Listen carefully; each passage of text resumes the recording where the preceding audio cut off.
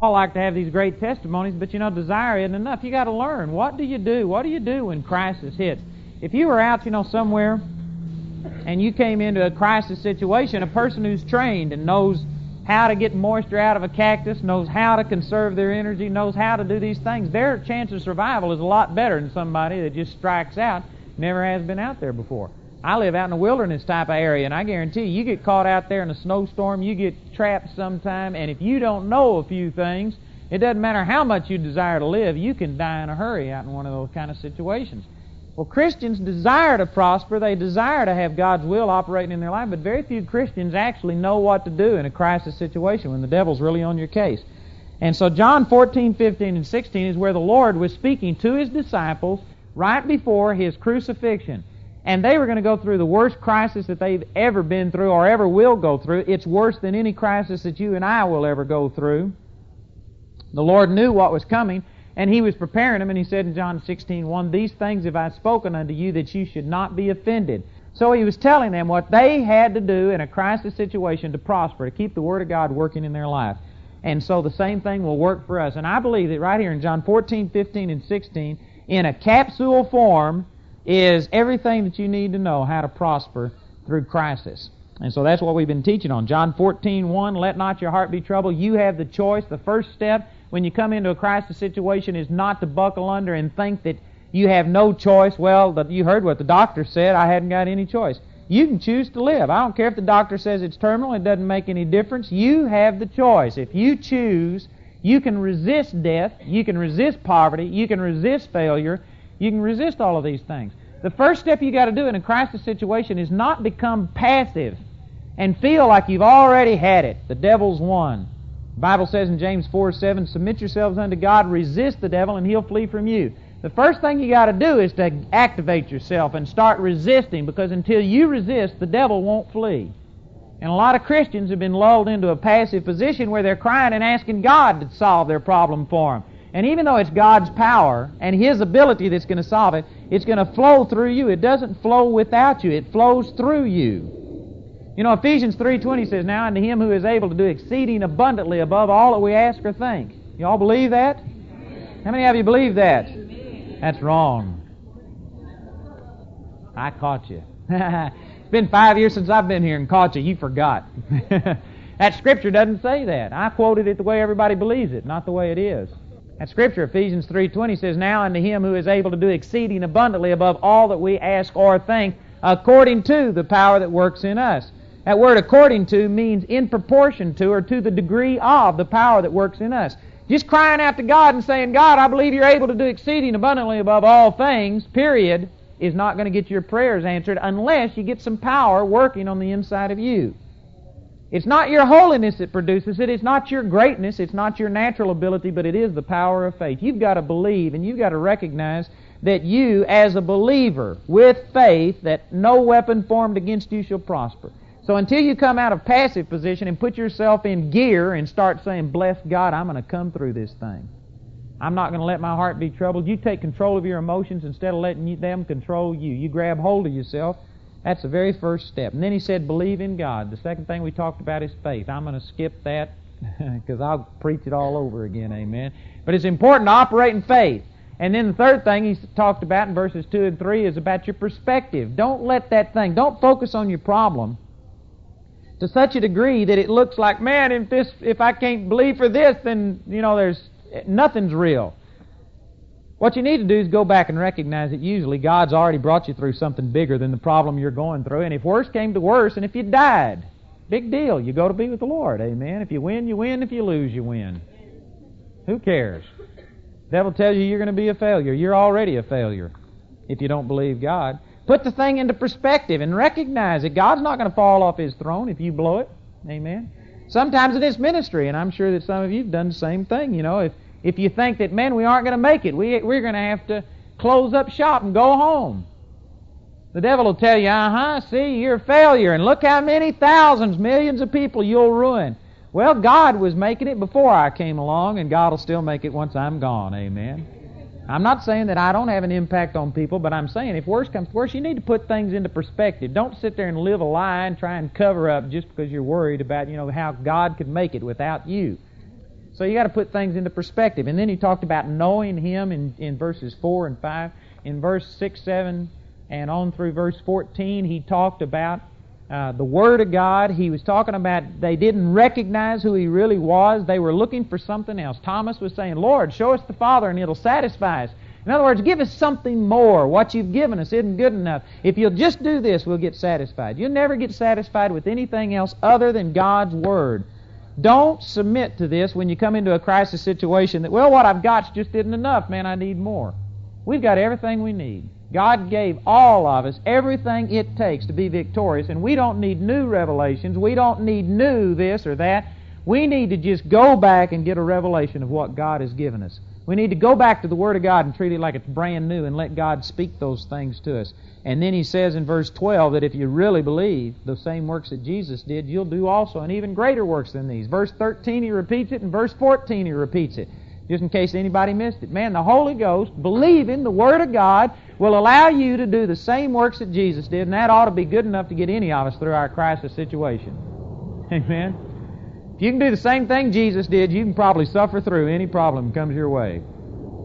Amen? Then in verse 15, he begins to start talking about the Holy Spirit on through verse 26, also in John chapter 15, verse 26, and John chapter 16 with verse 7 on down there. He talks about the ministry of the Holy Spirit. And we talked about two main things that the Holy Spirit would do. We talked about speaking in tongues, that you automatically are pushing into the Spirit realm. That when you pray in an unknown tongue, 1 Corinthians 14:14, your spirit prays.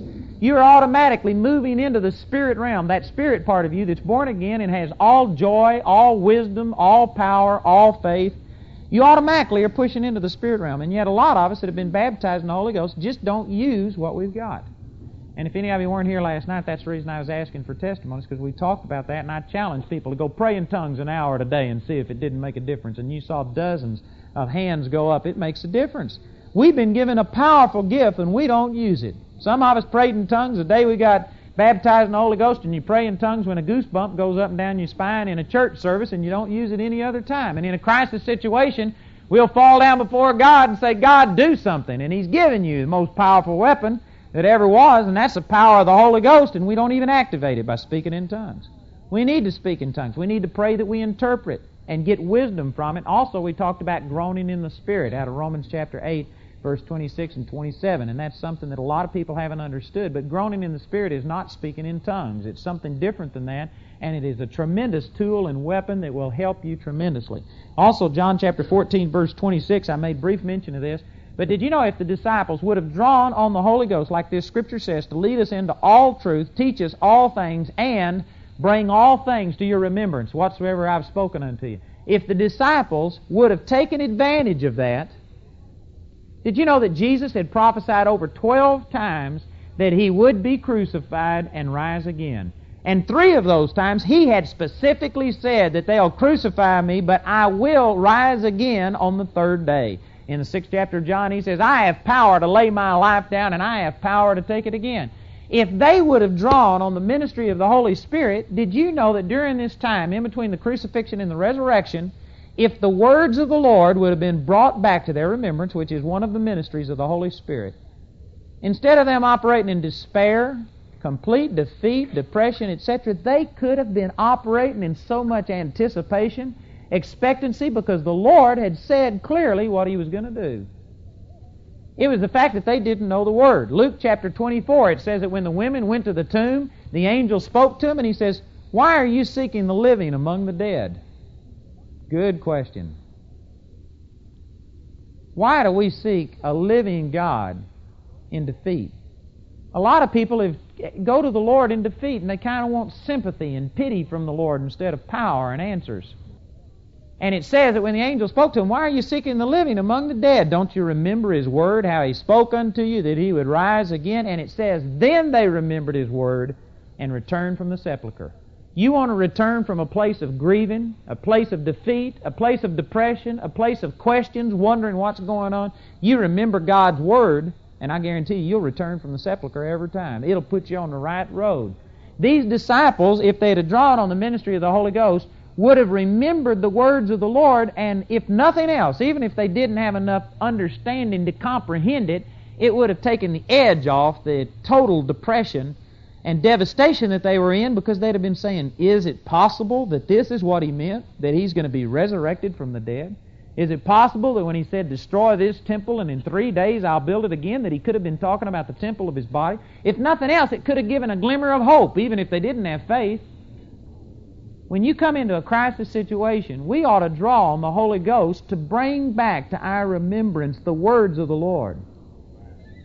There's been times that the Lord has spoken the Word to me in such a strong way, and it becomes so alive on the inside of me that I think, God, I'll never doubt that again. Boy, I'll never doubt that again. I mean, man, I got a revelation from God. And a year down the road, you come into a situation, you get all discouraged, depressed, everything falls in, and then right before you lose, you remember the Word and you get revived, and then you think, why didn't I do that first? Why do we wait until the last moment before all of a sudden we go back and remember what the Lord spoke to us? It's because we aren't operating in the Holy Ghost. We're operating in the flesh. You plug into the Holy Ghost, go to praying in tongues and ask God to reveal things to you, and the Holy Ghost will bring back to your remembrance things that are said. Some of you have been built up during these services, and I mean, you've been charged up. There's been some hope given to you. Some of you are thinking, praise God, I'm going to be able to stand better. Right now, you aren't in a crisis situation. What happens a month from now when I'm gone? You can go to the Lord, you can start praying in tongues, asking God to fulfill this Scripture, and you know what will happen? God will bring back to your remembrance the things that Jesus spoke to you. If God gave you a real truth through these meetings, the Lord will bring these things back to your remembrance, and you can get those things built up. The Bible talks about take heed lest at any time we let things slip that the Lord has taught us. Brothers and sisters, you've got to keep alive these truths. How do you keep the Word of God alive? How do you keep the same intensity when God gives you a revelation? You do it through the Holy Ghost. The Holy Ghost is one that ministers to you in the first place, and if you'll let Him, the Holy Ghost will bring it back to your remembrance and stir you up and keep the thing going, but it doesn't happen automatically. You've got to exercise your faith, and one of the ways you do that is by praying in tongues and specifically believing what God's Word says right here concerning the Holy Spirit. Amen? I could go back and preach all over on that. Let's look down here in John chapter 14. We already dealt with verse 27 earlier.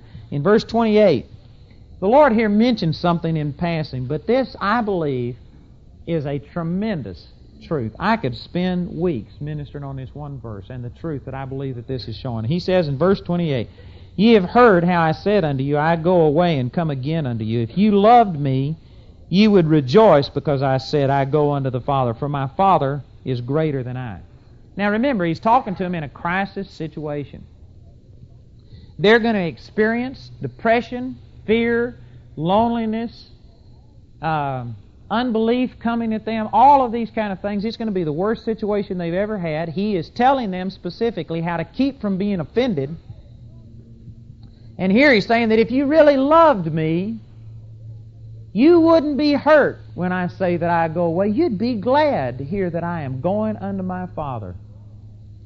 What he's doing right here is dealing with a pivotal issue of the gospel that, brothers and sisters, very few of us have got a handle on, and I don't believe any of us have conquered. This is something that you just don't deal with one time and it's over with. This is an entire lifestyle. It's a maturity, a growth process in the Christian life. But he's dealing with here that if we really love the Lord more than we loved ourselves, these disciples wouldn't have been grieved to hear that Jesus was going to the Father. They would have been ecstatic about the fact that, praise God, the Lord at least went to be with the Father. When you cut it right down to it, their real grief was because of what was happening to them, not what was happening to Jesus. Self-centeredness. Did you know when somebody dies, we talk about, oh, we're grieving for that person, and it was just so tragic what happened. If they're born again, I guarantee you that person's better off than you are. If you want to cut right down to it and get to the bottom of things, the reason people grieve at funerals is not because of that person, unless that person was lost and go to hell. But if they're a believer, the reason we grieve is because we're grieving thinking about the loss we're going to sustain. We're never going to be able to see that person again. It's actually very self-centered.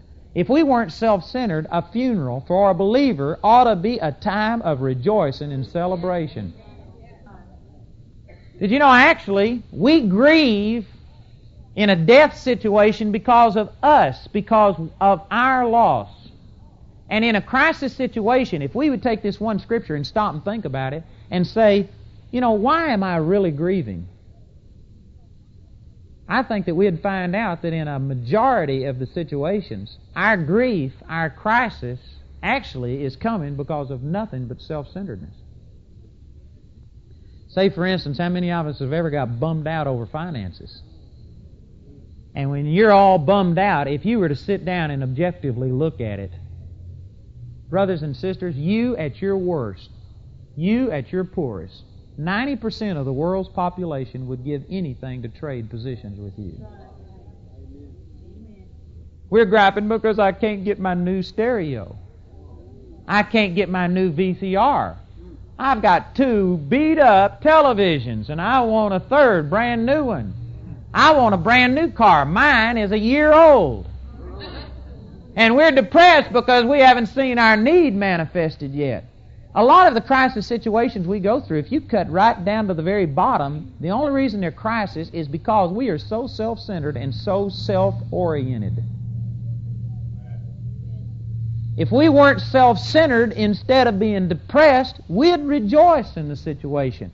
We'd rejoice for the good things of God. Did you know when you come into negative situations, this is the way that people without the power of the Holy Ghost will deal with it lots of times. Denominational people will tell you in a crisis situation to go find somebody else in a worse situation than you are. Go help somebody else that's deprived and doesn't have as much as you do. And you know what will happen? If any of you have ever done that, if you deal with other people, and if you've tried to help other people, financially, emotionally, any of those kind of things, it just ministers to you when you see somebody that's devastated. And I mean, maybe you got problems, but as you compare it, you say, praise God, man, my problems are no big deal. Automatically, it helps your perspective. You know what it does? It takes care of this self-centeredness. All of a sudden, you realize self's not near as bad off as I thought it was. I deal with a lot of people that get offended over the simplest, stupidest things. I mean, things that shouldn't be offending them. Any pastor in here can verify this. I guarantee you, any of you that are ministers, some of the nitpicking things people come to you with. I mean, this person didn't say hi to me. This person didn't do this. And they get depressed and defeated. You know why? Because they are just consumed with self. Did you know you can't hurt a person that's dead to themselves? If we had a corpse laying down here tonight, I could spit on him, I could jump on him, I could insult him, slap him, push him around, and he'd never hurt, never feel a thing.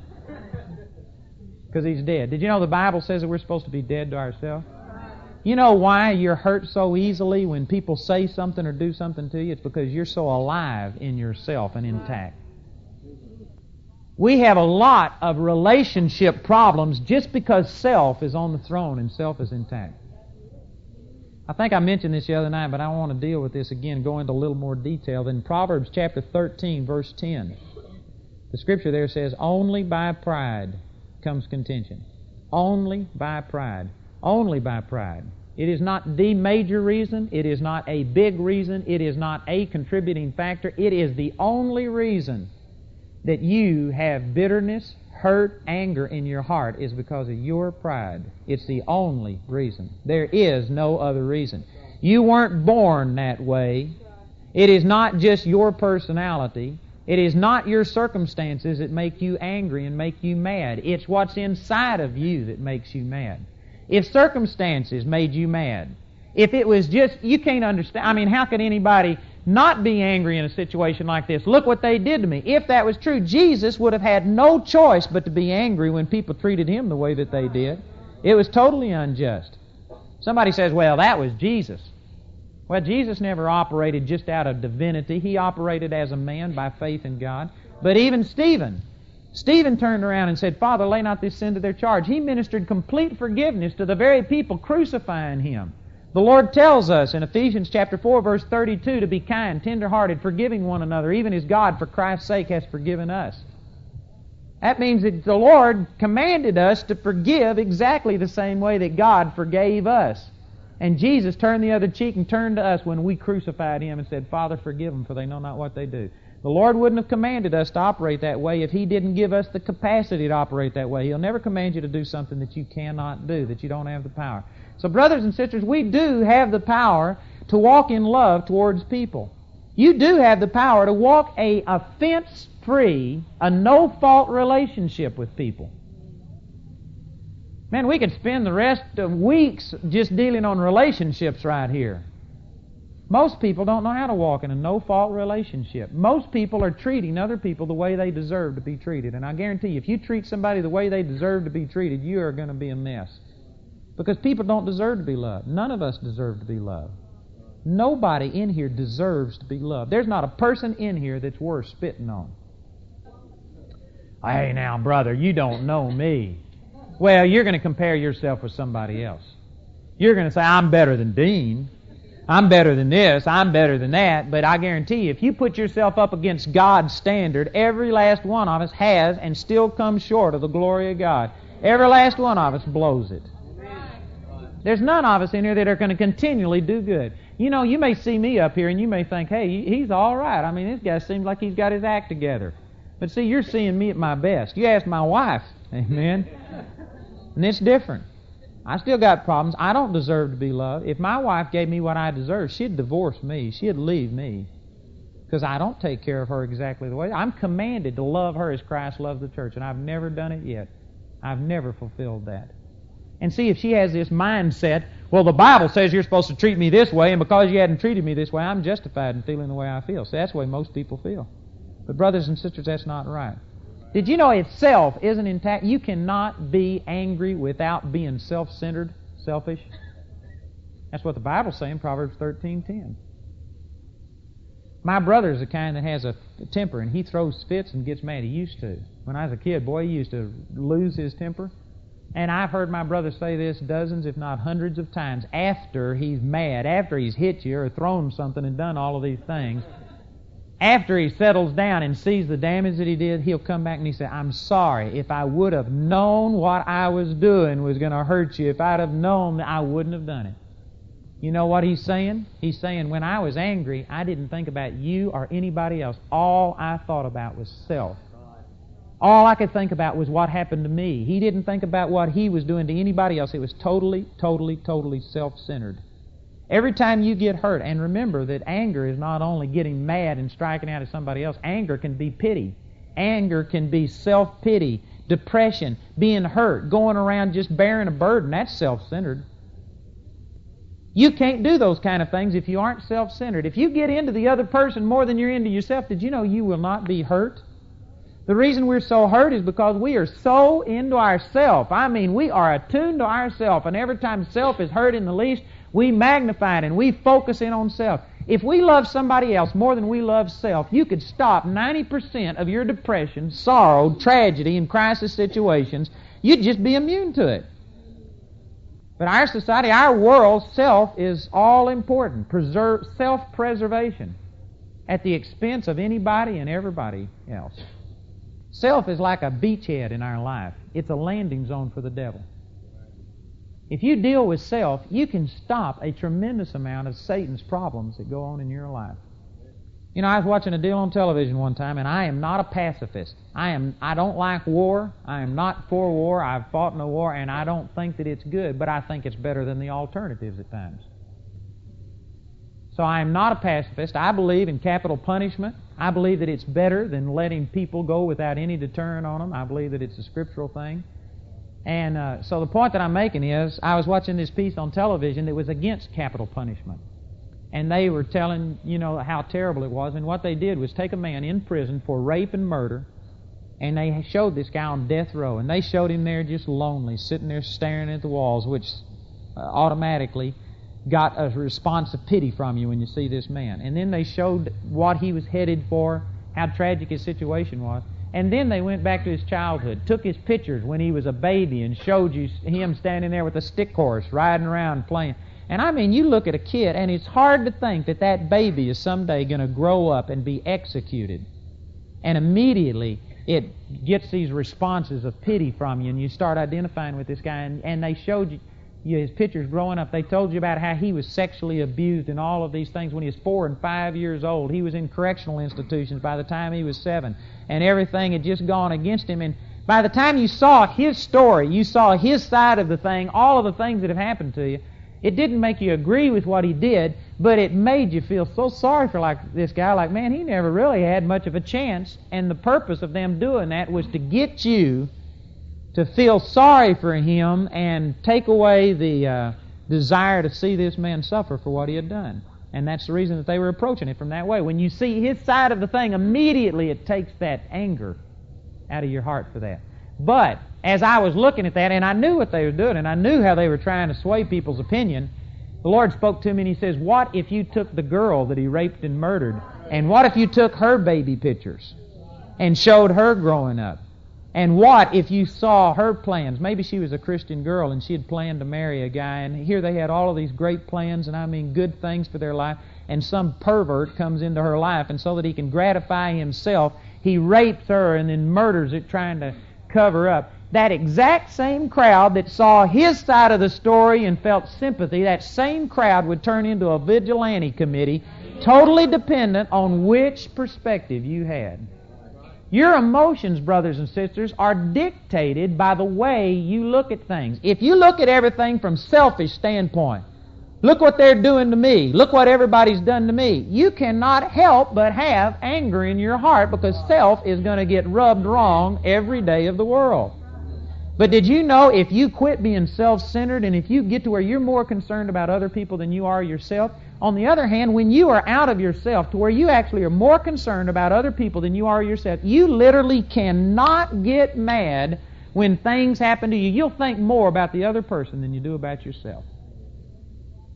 Did you know in marriage, the reason there's problems in marriage is because a person is totally self-centered? Oh, brother, you don't know what my husband's done to me. You don't know what my wife's done to me. It's not what your husband or wife does to you that makes you angry. It's what's inside of you that makes you that way. I can give you personal testimonies of times I've been offended. My wife can give you testimonies of times I've offended her. Other people in here can tell you of times that they've forgiven and walked in love where you haven't. And the reason is not because of what people have done. Other people have come through those same offenses and they haven't taken offense. It's not because of what other people do that makes you angry, depressed, mad, glad. It's what's inside of you that reacts that way. It's that self that's intact. That's a sobering fact, but that's the truth. Why does it seem like everybody is so self-centered? Why does it seem like self has to be dealt with? Did you know when you come into this world, you are totally self-centered? I mean, your mother just had a baby. She's been up working hard. Man, she's tired, hadn't slept for 2 or 3 days. Here she is, maybe in pain or something else. And, buddy, you don't care. Boy, when you want to be fed, you cry. You wake everybody up. When you want to be diapered, you cry. You wake everybody up. The whole world revolves around you. You don't know that there's anybody else. You are the center of the universe. You don't know that anybody else exists. That's okay for a 1-week-old baby. But the problem is when you're 40 and 50 years old and you haven't learned yet that there's somebody else. And sad to say, as we grow up, instead of self being dealt with, the job of a parent is to teach that child that, look, you are not here so that people can serve you. You are here to serve other people. It's in giving that you actually receive. It's more blessed to give than to receive. Everybody in here has heard that, and there's very few people that believe it. There's very few people in here that would not a lot rather get $1 million than to give $1 million. But the truth is, brothers and sisters, it is more blessed to give than to receive. I enjoy receiving because I know that I have to receive to be able to give. But you know, the reason I receive is so that I can give. That's the only reason. If I could get around it, if I had an unlimited source, I'd be glad to never receive. It is more blessed to give than to receive. But see, we're supposed to be taught those things, sad to say, because our own parents are self-centered and they've never dealt with self. They seldom go to the effort because it's easier not to correct your children. It's easier not to discipline them and get them out of that. Like, for instance, you see a woman in the grocery store and her kid says, I want that. And she says, no, you can't have that. And the kid, I want that, raises his voice, begins to start throwing a fit, falls on the floor and starts screaming and hollering and throwing a temper tantrum. Do you know what most self-centered parents will do? They'll give it to them because of self. Everybody's looking at me, and so to take the attention off of self, rather than do what's best for the kid, they'll satisfy self, give it to him, and you know what that kid just learned? It works. Man, self can get anything if self is willing to throw a fit and just make a deal out of it. I can get anything I want. Self was satisfied, and self remains intact. And I'm going to be just real blunt. I'm saying this out of love. But brothers and sisters, some of us are 20, 30, 40, 50, 60, 70-year-old adult brats that are throwing temper tantrums. I mean, your mate didn't do this for you. Well, big deal. Grow up.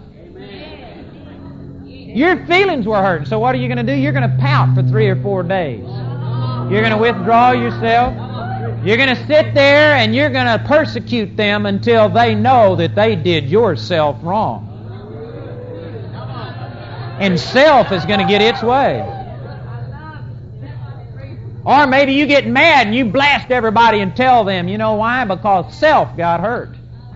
We no longer fall on the floor and kick and scream. We now do it in a sophisticated adult way, but it's the exact same thing. We're adult brats. We're babies. We've never grown up. I'd say that probably 99% of us in here have never effectively dealt with self. Nobody in here has conquered it. It's the kind of thing you deal with until the day you go to be with the Lord, because God doesn't just kill you and take you out of the way. You have to control it. You have to learn to deny it and exalt God over it. But most of the people in here have never consciously really dealt with self. Most of us, I guarantee you, if somebody comes against you, instead of you thinking, why is that person like this? Instead of you thinking about them, why are they doing it? Why are they mad at you? Why are they doing these things? Instead, we think about self. Look what they said about me. Did you know Moses got to a place that when people came out against him, instead of him thinking about how they had hurt him, he fell down and began to pray for them because he knew they were in trouble. How many of you do that when somebody comes out and just lambasts you and says all kinds of mean and rotten things? How many of you are so concerned about what's wrong with this person and immediately you start praying for them? Now, brothers and sisters, I am not a perfect example, and I don't even intend to give that impression. I haven't arrived, but I've left. And the only reason I'm using an example of me is to let you know that this is not something that is not working in my life. I haven't achieved, I hadn't arrived, but I can see it working. And there's been times in my life where I have just literally been so into the Lord, more in love with the Lord than I am myself, to the point that I was just protected. I was protected supernaturally. I just realized last year, 20 years after I was in Vietnam, what a great miracle God did for me over there. I got a book given to me in Chicago, and this guy, there was 12 people that put their testimonies in that book.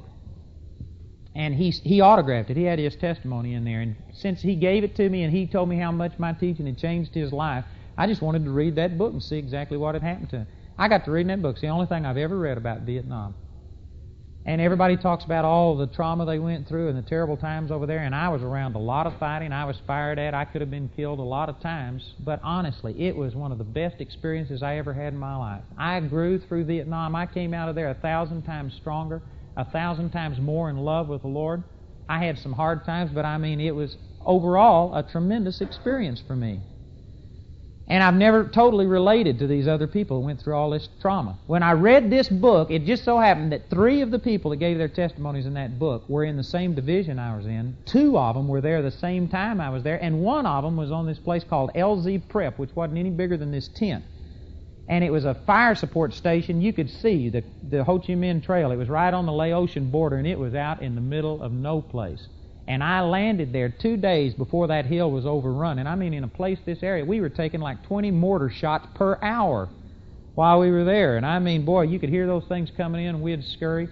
And this guy gave his testimony about the overrunning of LZ Prep. He talked about the exact time that I was there. And of course, I didn't know this guy, during the time. It was afterwards, 20 years later. And all of a sudden, the Lord opened up my eyes and let me see things from an unbeliever's perspective. And that guy was in stark terror, talking about the nightmares that he's had 20 years later and the things that happened. I saw people's bodies piled up nearly as high as the top of this tent. I was around all kinds of things that went on. And yet, did you know, through the whole thing, I was so in love with the Lord that it was just like I was in a bubble. I was there, but I wasn't there. I was protected. I remember being surrounded by 5,000 NBA and having them charge us, and I could see the muzzle fire not much further than the edge of this tent away, looking at that, and instead of thinking of fear, what's going to happen to me, all I could think of is, God, those guys don't know you. I was praying and interceding, God, I hope I don't have to kill any of them. I was praying that somehow God had touched those guys. Did you know, because I was out of myself thinking about somebody else, fear didn't hit me. You know why fear hits you? Because you're thinking of self. Did you know people who are heroes and go into burning buildings and people throw themselves in rivers and save other people? I remember when that plane crashed in Washington, D.C. in the freezing water, and these people jumped in and saved people and saved children and stuff. They interviewed those heroes. And they said, but what didn't you think about yourself? What about your family? What about your children if you would have lost your life? And to the last person, every single hero will always say, I didn't think of any of that. All I could think of was these people. Did you know if a person would have stood on that bank and have thought about, boy, those people need me, but my family needs me, if they would have thought about self, nobody thinking about self is ever going to become a hero.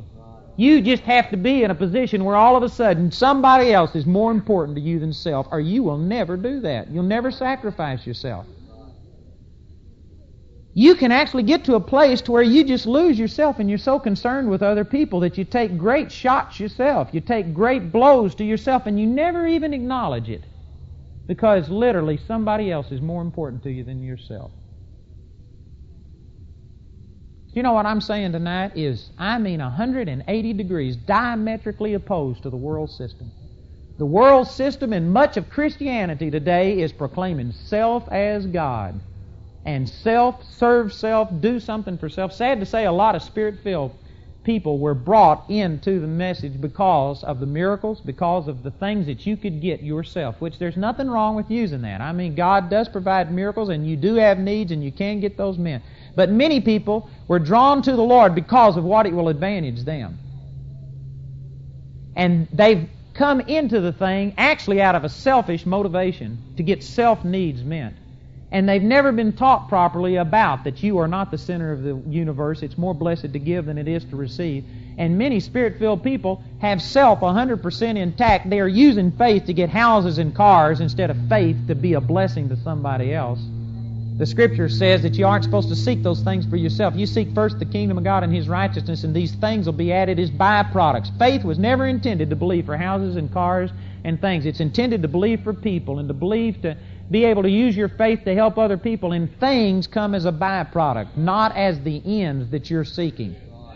But many people came into the charismatic move with self 100% intact, satisfying self, consuming things upon self, and they've started using faith, prosperity, everything else as just a grocery cart to go up and down the aisles. God, give me this, give me this, give me this, give me this. Oh, it's quiet in this Presbyterian church.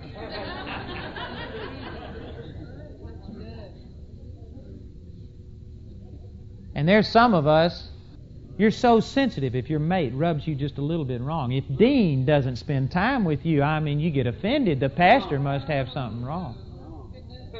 Did you know one of the qualifications of a minister is that they be sober? And the word sober there is not talking about not drunk. It's talking about grave. It's talking about an attitude. And if you look the word sober up in the dictionary, it means a lot of different things. And one of the meanings is void of speculative imagination. And when I became an elder, I really got to seeking those things out. And I was praying, God, what's void of speculative imagination? And the Lord was showing me that sometimes at our services, there's some people just like these people right here, Richard and Betty and Linda, and there's some others that anytime I'm in an area, they're going to be there. Those people have loved me, and I just enjoy coming and seeing them. And I go to different areas. There's always a few people that come hell or high water, you're going to see them sometime during those meetings. And I remember one time when I was praying about what's void of speculative imagination, I'd been into an area, and one of those old faithfuls that always came, they were always there, wasn't there. They never showed up through the whole meeting. And I got to thinking back that the last time I saw them, I called them out and gave them a prophecy that was so specific. I mean, it wasn't one of these generalized things. I mean, it was specific. I either hit the nail on the head or I really blew it. I was really vulnerable in that. And I got to thinking back, and I got to thinking, I bet you I didn't hit it right. Those people probably think I'm a false prophet. They probably have gone out and probably disregarded all of the good that they've ever received from me. I got to thinking, and by the time I got through thinking about self, I could see those people out campaigning against me, telling people I was of the devil, and if I saw them, I was just ready to punch them in the nose. And did you know the very next night they came and they said, boy, we're sorry we couldn't make it. We had a death in the family and we've been out of town all week. We'd never have missed your meeting. And I got to seeing that, I got angry at them over something that was totally a speculative imagination. Just speculating, wondering why they didn't do something. How many times have you ever done? I have people come up to me all the time and I walk by them and didn't say hi or something. Maybe I was thinking about something more important than them. Perish the thought that anything could be more important than them. But I walked by them and I didn't say hi. And they come up, what's the matter with you? Is something wrong with you? Because I didn't say hi to them. They take offense. They get upset. You know why we do things like that? Because we are so self-centered. How come they hadn't stroked me today? How come the pastor hadn't called me this week? He said hi to that person standing right next to me and didn't even say hi to me. Baby, you need to take the rattle out of your mouth and the pacifier out of your mouth, and you need to grow up.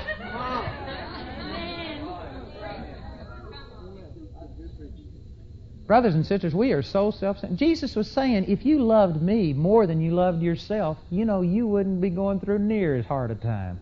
If you really loved me, you could at least rejoice that I'm going to be with my Father, and you wouldn't be so totally devastated.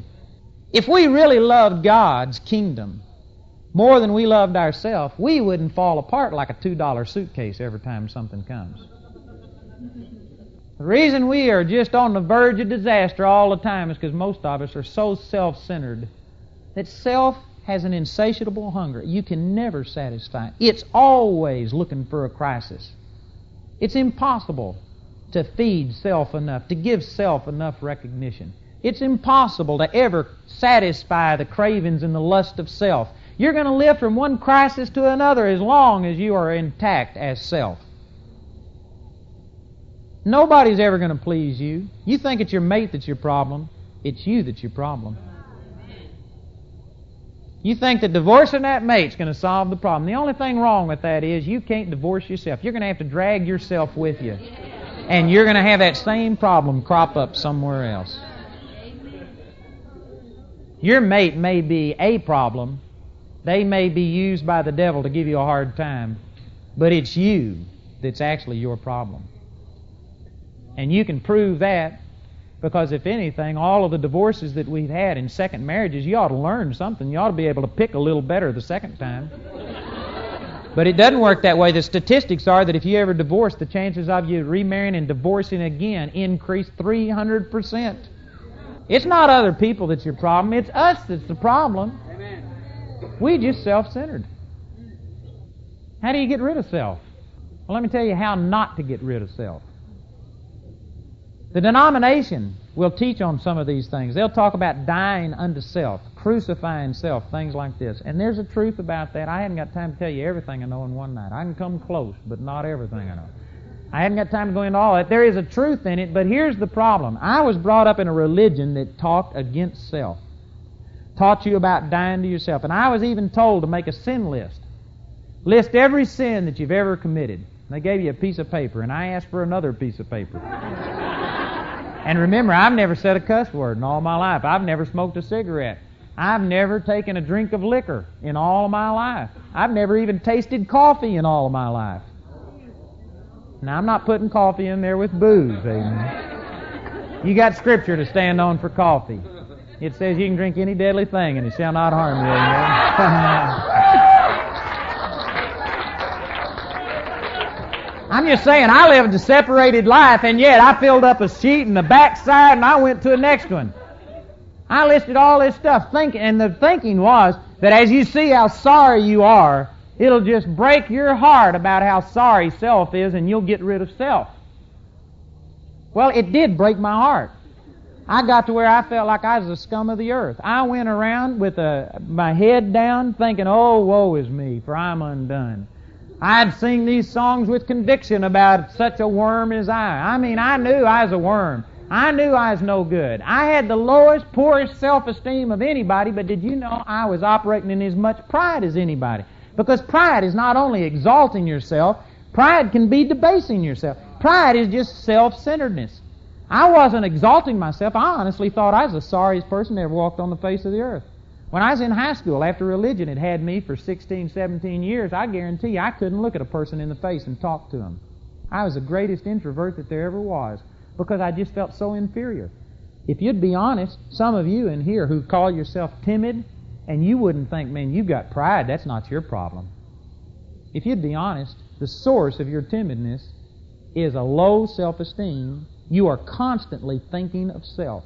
If I was to ask you to come up here tonight and share, there's some of you that have something you could share, but you couldn't get it out because immediately you'd be thinking, what's everybody going to think of me? Me, me, me. It's self-centeredness. Fear of, am I going to make a fool of myself? When I started out ministering, I went through those same things. And you know how I overcame it? I had a man one time say to me, Andy, if you ever get more concerned about the people you're ministering to than you are about yourself and what they think of you, God will use you. And you know, that set me free. I got to where I'm more concerned about the people I'm ministering to than I am myself. And it doesn't matter what you go home and think about me, just as long as I get the point across. And you know, it set me free. True humility is not thinking you're the scum of the earth. It's thinking about yourself what God says and nothing higher or nothing lower. Actually, it's not even thinking about yourself. It's just getting so God-centered that self isn't an issue. It doesn't matter if God tells you to do something to your own detriment. You'll do it because you don't care. If He tells you to do something to your own blessing, you'd do it because you don't care. We have an opinion that if you debase self, that's humility. But if you exalt self, that's pride. What if God wants to exalt you? The Bible says, humble yourselves under the mighty hand of God and He'll exalt you. What if you humble yourself and God starts to exalt you? You know, if you're truly humble, you'll let God exalt you. If you're proud, you won't do it because what is somebody going to think? What if you get up and if you sing or if you minister or if you do something and people come along and begin to pat you on the back and say, that's wonderful. What do you do? You say, oh, I'm nothing. It's not me. Oh, don't give me any praise. It's Jesus. You know what you're doing? You're really drawing attention to self. Self doesn't know how to... You know what a humble person will do when somebody thanks you? You'll say, thanks. Praise God for Jesus. The people that get up and say, pray for me while I try and sing. I really don't have a very good voice, but the Lord says, make a joyful noise. You all just pray for me. Pray for me. You know, that sounds good, but if you were to meet those people in the supermarket during the week and say, you know what, you're right. You really do have the sorriest voice I think I ever heard. You see how humble those people are. See if those people will say, yes, brother, I know. Those humble people will smack you right in the jaws, amen. They didn't any more mean it. They were self-centered. What they're doing is knocking self down trying to gain a compliment. They knock themselves down fishing for a compliment. Aren't I really better than what I'm saying? Self-centeredness. It's pride. Man, I was sitting here, I was dying to self so much, I envisioned myself sitting in an electric chair every morning. And I'd sit in this chair and I'd say pride and I'd say arrogance and I'm not studying the Word and I'd list all my sorry traits and I'd do all of these things, listing how sorry I was. And by the time I got through, I'd spend a whole hour focusing on self. I was resurrecting self every morning. I was constantly thinking of self. I wasn't thinking that self was better than everybody else. I was thinking that self was worse than everybody else. And I was totally filled, dominated, controlled with self. That's a religious way of trying to do it. And all it'll do is make you religiously humble. It won't get you rid of self. You'll be so full of self that when the Lord says, you can go lay hands on the sick and they shall recover. Whatsoever I do, shall you do also in greater works. You'll say, who? Me?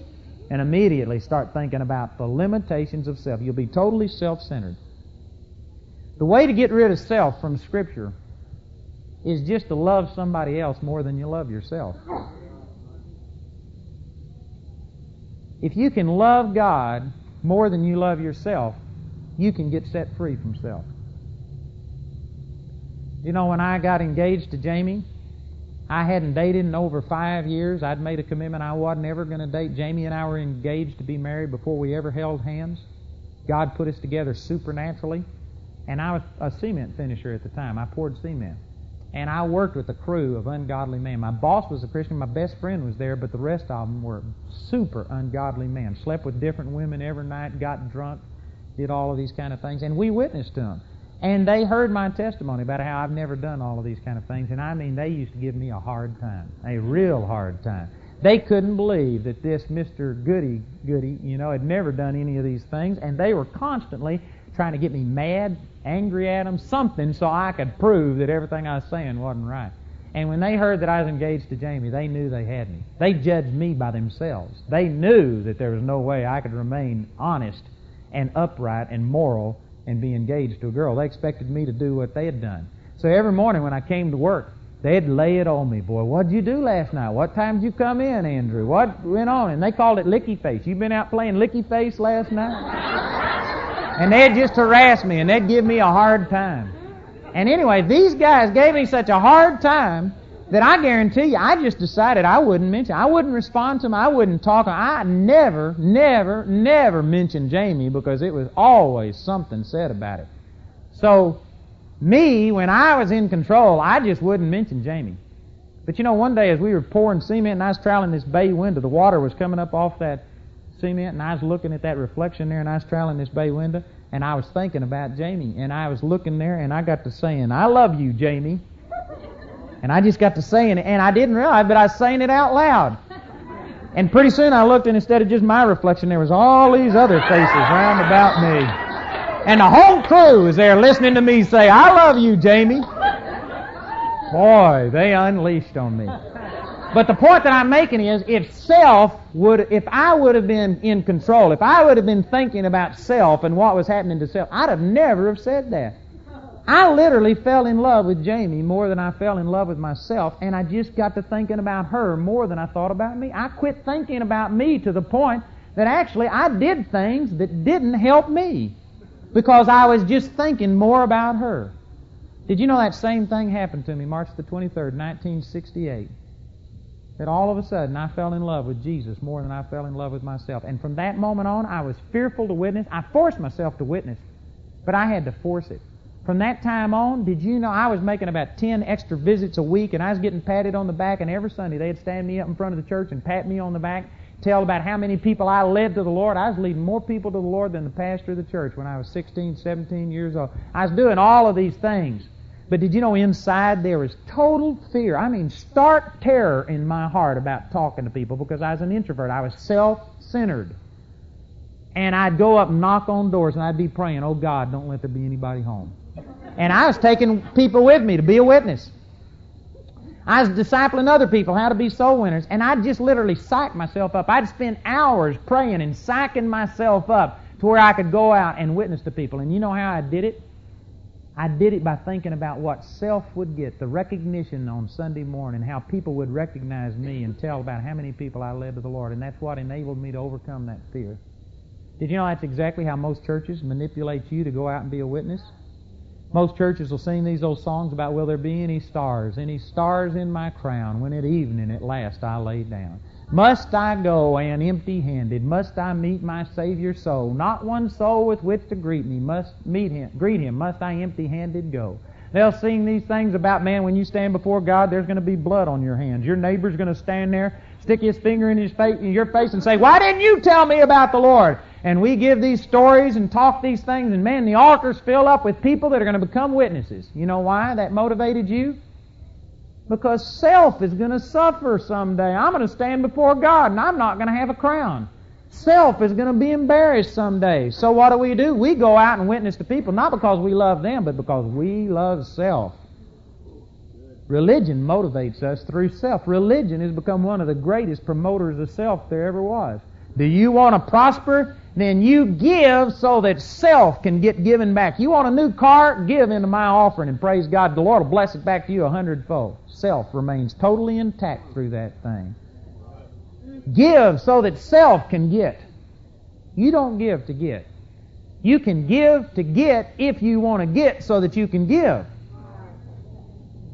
It's not wrong to want to get back so that you can continue to be a blessing, but to get back so you can consume it upon yourself is nothing but self-centeredness, and that is not the proper motivation. And the Bible says in 1 Corinthians chapter 13, if I give my body to be burned, or give all of my goods to feed the poor, and don't do it motivated out of love, God's kind of love is not self-centered, it profits me nothing.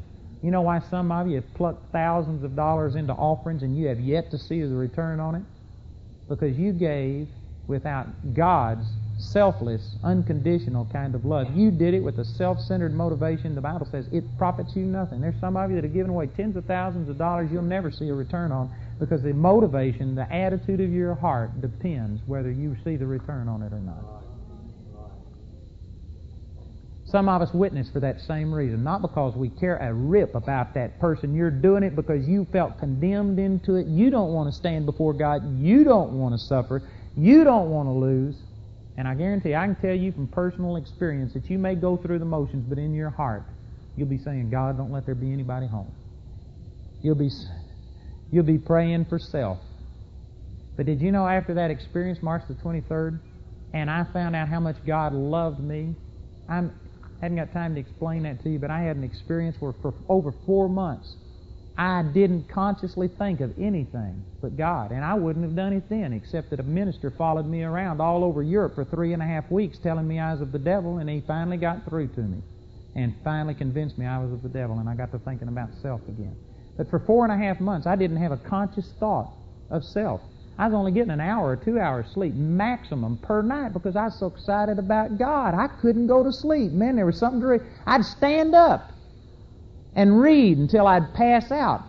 And when I'd hit the floor, it'd wake me up. And I'd get up and read again. I mean, I was so excited about the Lord, I couldn't go to sleep.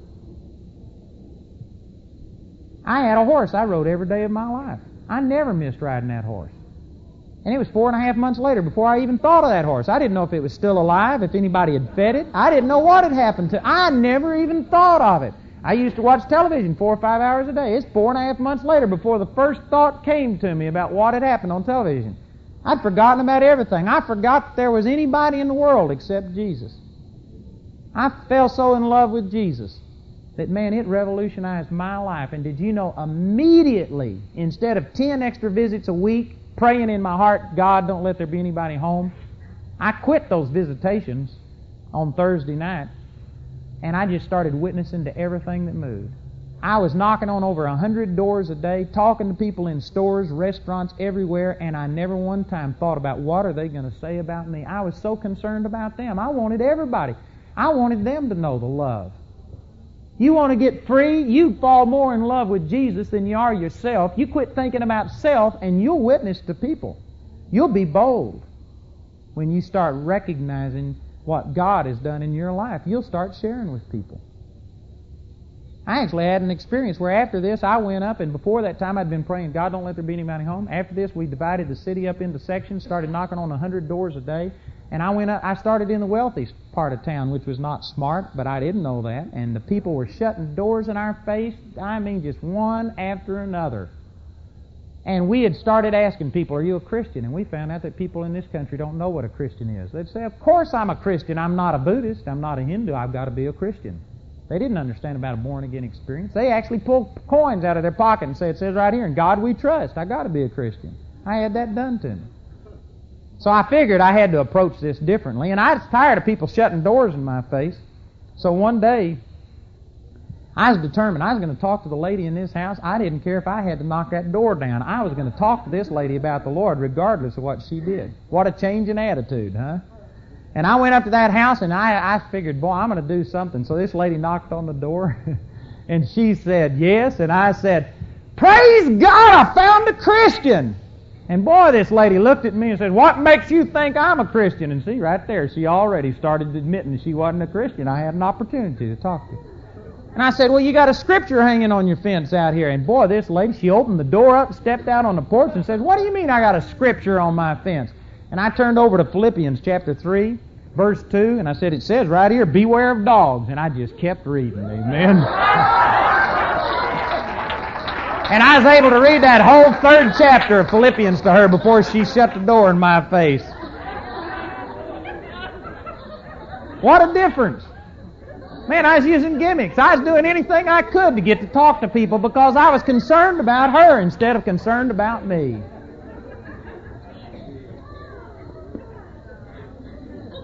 Brothers and sisters, the best things that have ever happened in my life have happened when I got rid of self and I just got into somebody else and I just gave my life. It's more blessed to give than it is to receive. It's fun when you find out that you aren't the center of the universe. And so what if somebody hates you? So what if your wife comes down on your case or your husband comes down on your case? Sacrifice yourself. Think about God. Why are they doing that? Why are they like that? And you know what you'll find out 9 out of 10 times? The reason they're on your case so much is because you've been so ornery and mean to them. I mean, after all, when you married him, didn't you like them? You liked what you got. If they aren't what you want now, guess whose fault it is? They were okay when you got them.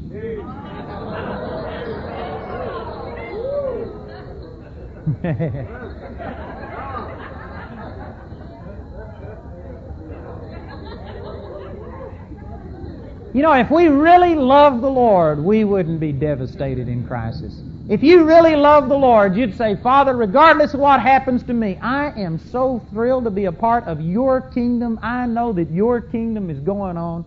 God, I know that you're going to prosper. The reason we get so depressed, so down in the mouth, is because we are so self-centered, so thinking about self. So what if you don't get a brand new house?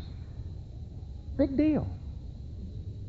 I went to a millionaire's house in India. That I guarantee there's not a person in here that doesn't live in a nicer, cleaner house than that millionaire. Not a person. People on food stamps today, I mean, they go in and buy sodas, buy candy, buy everything with their food stamps. I went through a period for over 3 years where my wife and I never bought a piece of candy, never had a soda, never had anything except the bare essentials to keep us alive because we didn't have enough money. And I didn't go on food stamps. I may be ruffling somebody's feathers here, but I guarantee you we've developed a welfare mentality to where this government owes me something. People don't owe you a blooming thing.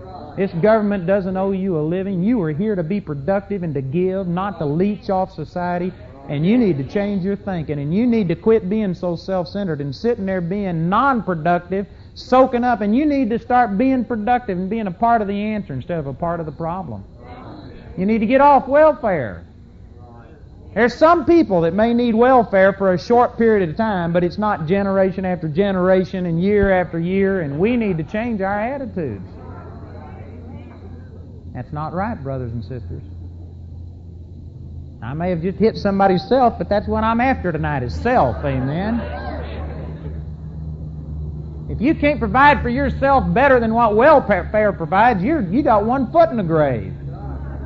Man, anybody can do better than welfare. I threw papers when I was in high school and made over $500 a month throwing papers. Anybody can beat welfare. Boy, if you're looking to the government to your source, you're looking to a poor source. We need to get out of this self-centeredness and quit thinking about what can I get, what can I bleed somebody for, what can this church do for me. They haven't done this, they haven't done that. Instead, we need to get in and start thinking, man, how can I be a blessing? How can I get in and help make this church what God wants it to be? What do I have to contribute? Instead of thinking about what is my mate doing to me, I mean, they haven't stroked me lately. They hadn't done what I want. They haven't done this to me. Instead, why don't you get in and start thinking about, man, what can I do for my mate? Some of you think, well, they don't deserve it. Well, you don't either. Why don't you just settle the score, call it even, and start all over and just see who can outgive each other. See who can just be the biggest blessing. You start treating your wife like a queen and she'll treat you like a king. Don't treat her like a queen so that she can treat you like a king, because, see, that's, again, self-centeredness. But if you treat her like a queen, she'll treat you like a king. and vice versa. You need to get to a place to where if you never give back to me, I'm going to give to you. God so loved the world. Did you know God gave His life for Hitler just as much as He gave it for me? It's to Hitler's discredit that he didn't accept it. But Jesus didn't love me any more than He loved Hitler. Jesus doesn't love you Spirit-filled people any more than He loves the people that aren't Spirit-filled. You might love Him more because the love of God's been shed abroad in your heart by the Holy Ghost, but Jesus doesn't love you anymore. He loves those other people He wants them to receive. Brothers and sisters, God is in a total giving mode. He gave His life. He suffered. I guarantee you, Jesus didn't come here because He just had to have you. I mean, because you were going to be the crown jewel in His crown. He didn't come here because He was just falling apart at the seams if you didn't get redeemed. He could have wiped us off, started all over, and created somebody else that wasn't quite as frail as we were, that maybe didn't have a freedom of choice, and He could have started over and done a lot better job. Jesus could have wiped us out and been out none the worse for it. He gave Himself. He sacrificed His life because He loved us. And He didn't love us because we were lovely. He loved us because we were pathetic, and without Him we didn't have a chance. He loved us, and that while we were yet sinners, He gave His love towards us. And yet we feel like, well, how can I love that person? Look how they're acting towards me. If you use that same thinking, Jesus would have never given His life for you. Brothers and sisters, we don't understand the love that's been shed in our heart. We're using a carnal love that's based on performance. God's love is unconditional. I will to love you. I'm going to will to love you. I don't care if you hate me, if you spit on me. That's one of the most liberating things that ever happened in my life. When I pastored in Pritchett, Colorado, I was there less than a year, and those people tried to run me off. We saw men raised from the dead, saw miracles happen, but boy, I guarantee you, I was tough back then. I'd fight at the drop of a hat and drop my hat to get to fight. And I mean, I just told those people the way it was, and if you don't like it, there's the door. And I probably didn't use as much wisdom as I should, but those people didn't do much better. And anyway, we got on each other's nerves, and I actually had people that threatened to kill me. If I step on their property, they'll kill me to this day. I had people that started coming out against me. They lied. They accused me of stealing money, which I didn't even take a salary. I never took a salary when I pastored a church. They accused me of all kinds of things. I mean, I gave my life for these little 10 people in Pritchett, Colorado. Went there, and boy, they just turned around and stabbed me in the back for what I did. And I mean, all of these things happened, but did you know I chose to walk in love? I forgave those people, and one of the guys who had been my best friend turned around, and I caught him on the phone telling somebody that I was an antichrist and that it was just terrible, and this guy was doing everything that he could to hurt me, and we confronted it, and this guy told me I was a crook. He didn't agree with anything, and he was an elder in the church, and he was trying to run me out of the church. We dealt with that. Did you know I threw that on the Lord and forgave that guy? And the next week, I was out driving around, and I always stopped in to talk to this guy every time I passed his service station.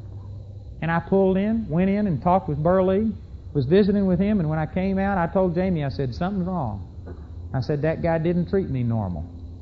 I said, I don't know what it is, but somehow or another, he just isn't the same as he used to be. And she just looked at me, says, what are you talking about? And I said, well, something's wrong with him. He doesn't treat me the same as he used to. And she says, don't you remember? And she had to tell me what had happened. And you know, I had forgiven that guy to such a degree that I went in there and spent 15 minutes, and I couldn't figure out why this guy wasn't friendly towards me.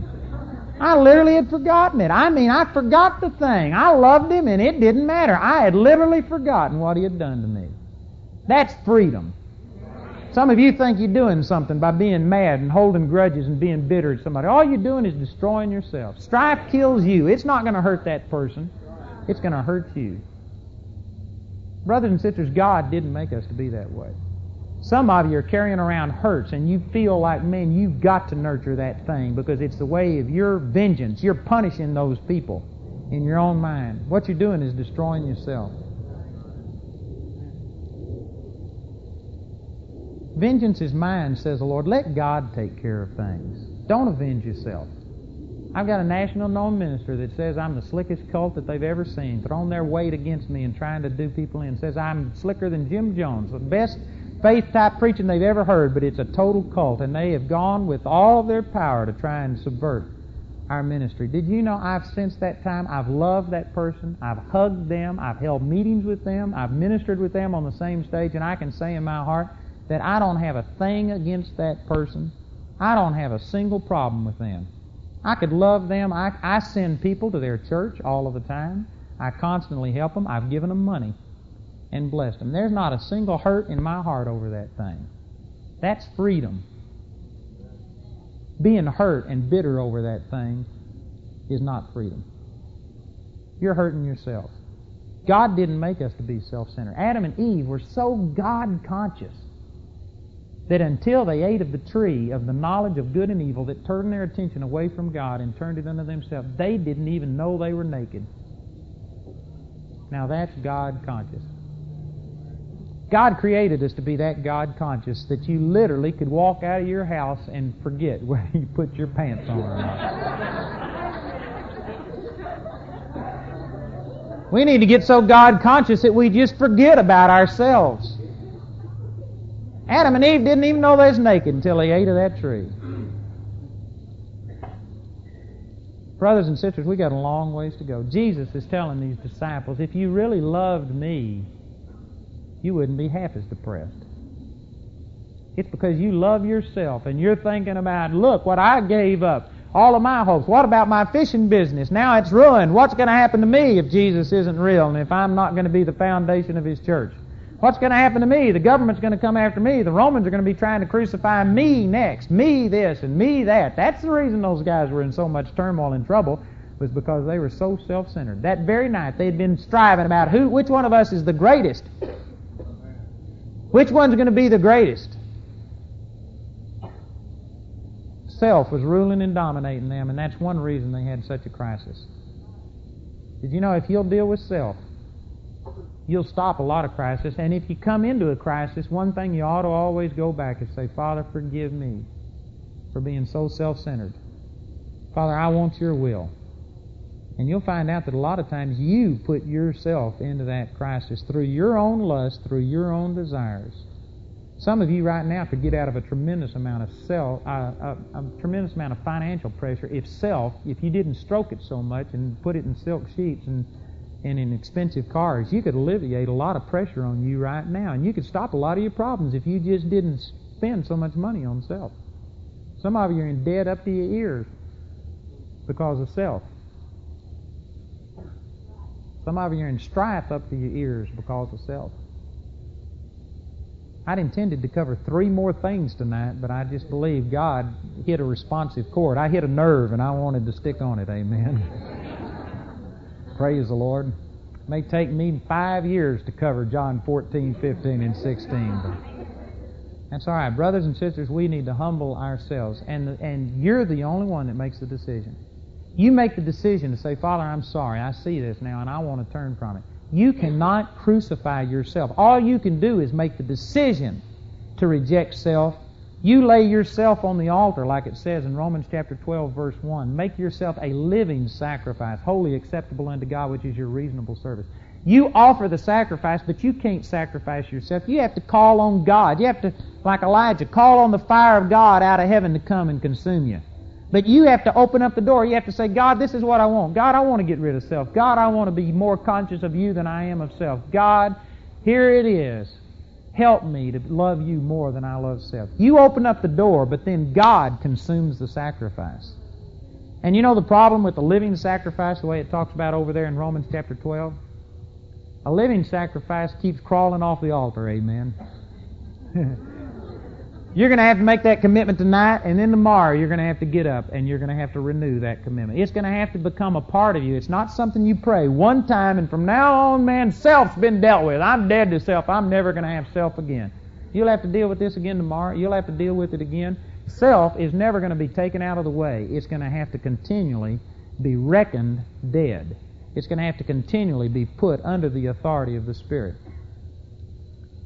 And so this is the kind of commitment that you make, and you just throw yourself open to God. And I promise you, God wants you void of self more than you want yourself void of self. If you'll give Him the right and the privilege to intervene in your life, and if you with your heart will say, Father, forgive me for the greatest sin of all, and that's putting self as the God of my life. God, forgive me for that, and I want it to change. I don't know exactly how to get there, but I'm willing. God, you do it. If you'll do that, God will start working on you. God will start working some things together.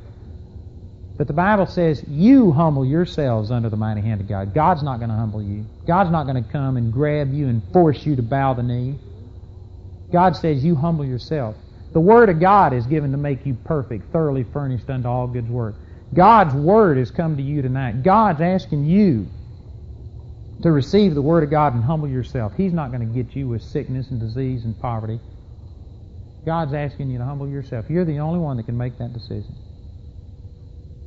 And brothers and sisters, again, I know I'm speaking to good people. I know that you've got good attitudes and good desires. But I really believe that even in a good church like this, and some of you coming because you love the Lord, I'd say well over 90% of these people here are not winning the battle with self. They haven't even left yet. There's some of you that have never consciously dealt with this. This is the first time it's ever been presented to you this way. Maybe you've denied yourself in a little area, but I mean overall, that I'm not the center of the universe, that I'm not supposed to just consume everything on myself, that somebody's more important than me. There's some of you that are adult brats and that have never considered this. It's never been presented. You've never had a conscious revelation of what I'm talking about. And for those of you like that, I want to give you an opportunity to respond. I know that everybody in here can respond. I could respond to what I'm preaching tonight. But again, I've already made that commitment. I'm headed that direction. It's like the Apollo spacecraft. Did you know we think that thing went directly to the moon? Boy, it's such great technology. I heard a guy from NASA speak, and he said every 10 minutes they made a course correction. It may have been very slight, but every 10 minutes they made a course correction throughout the entire length of that thing. Actually, the Apollo spacecraft went to the moon like this.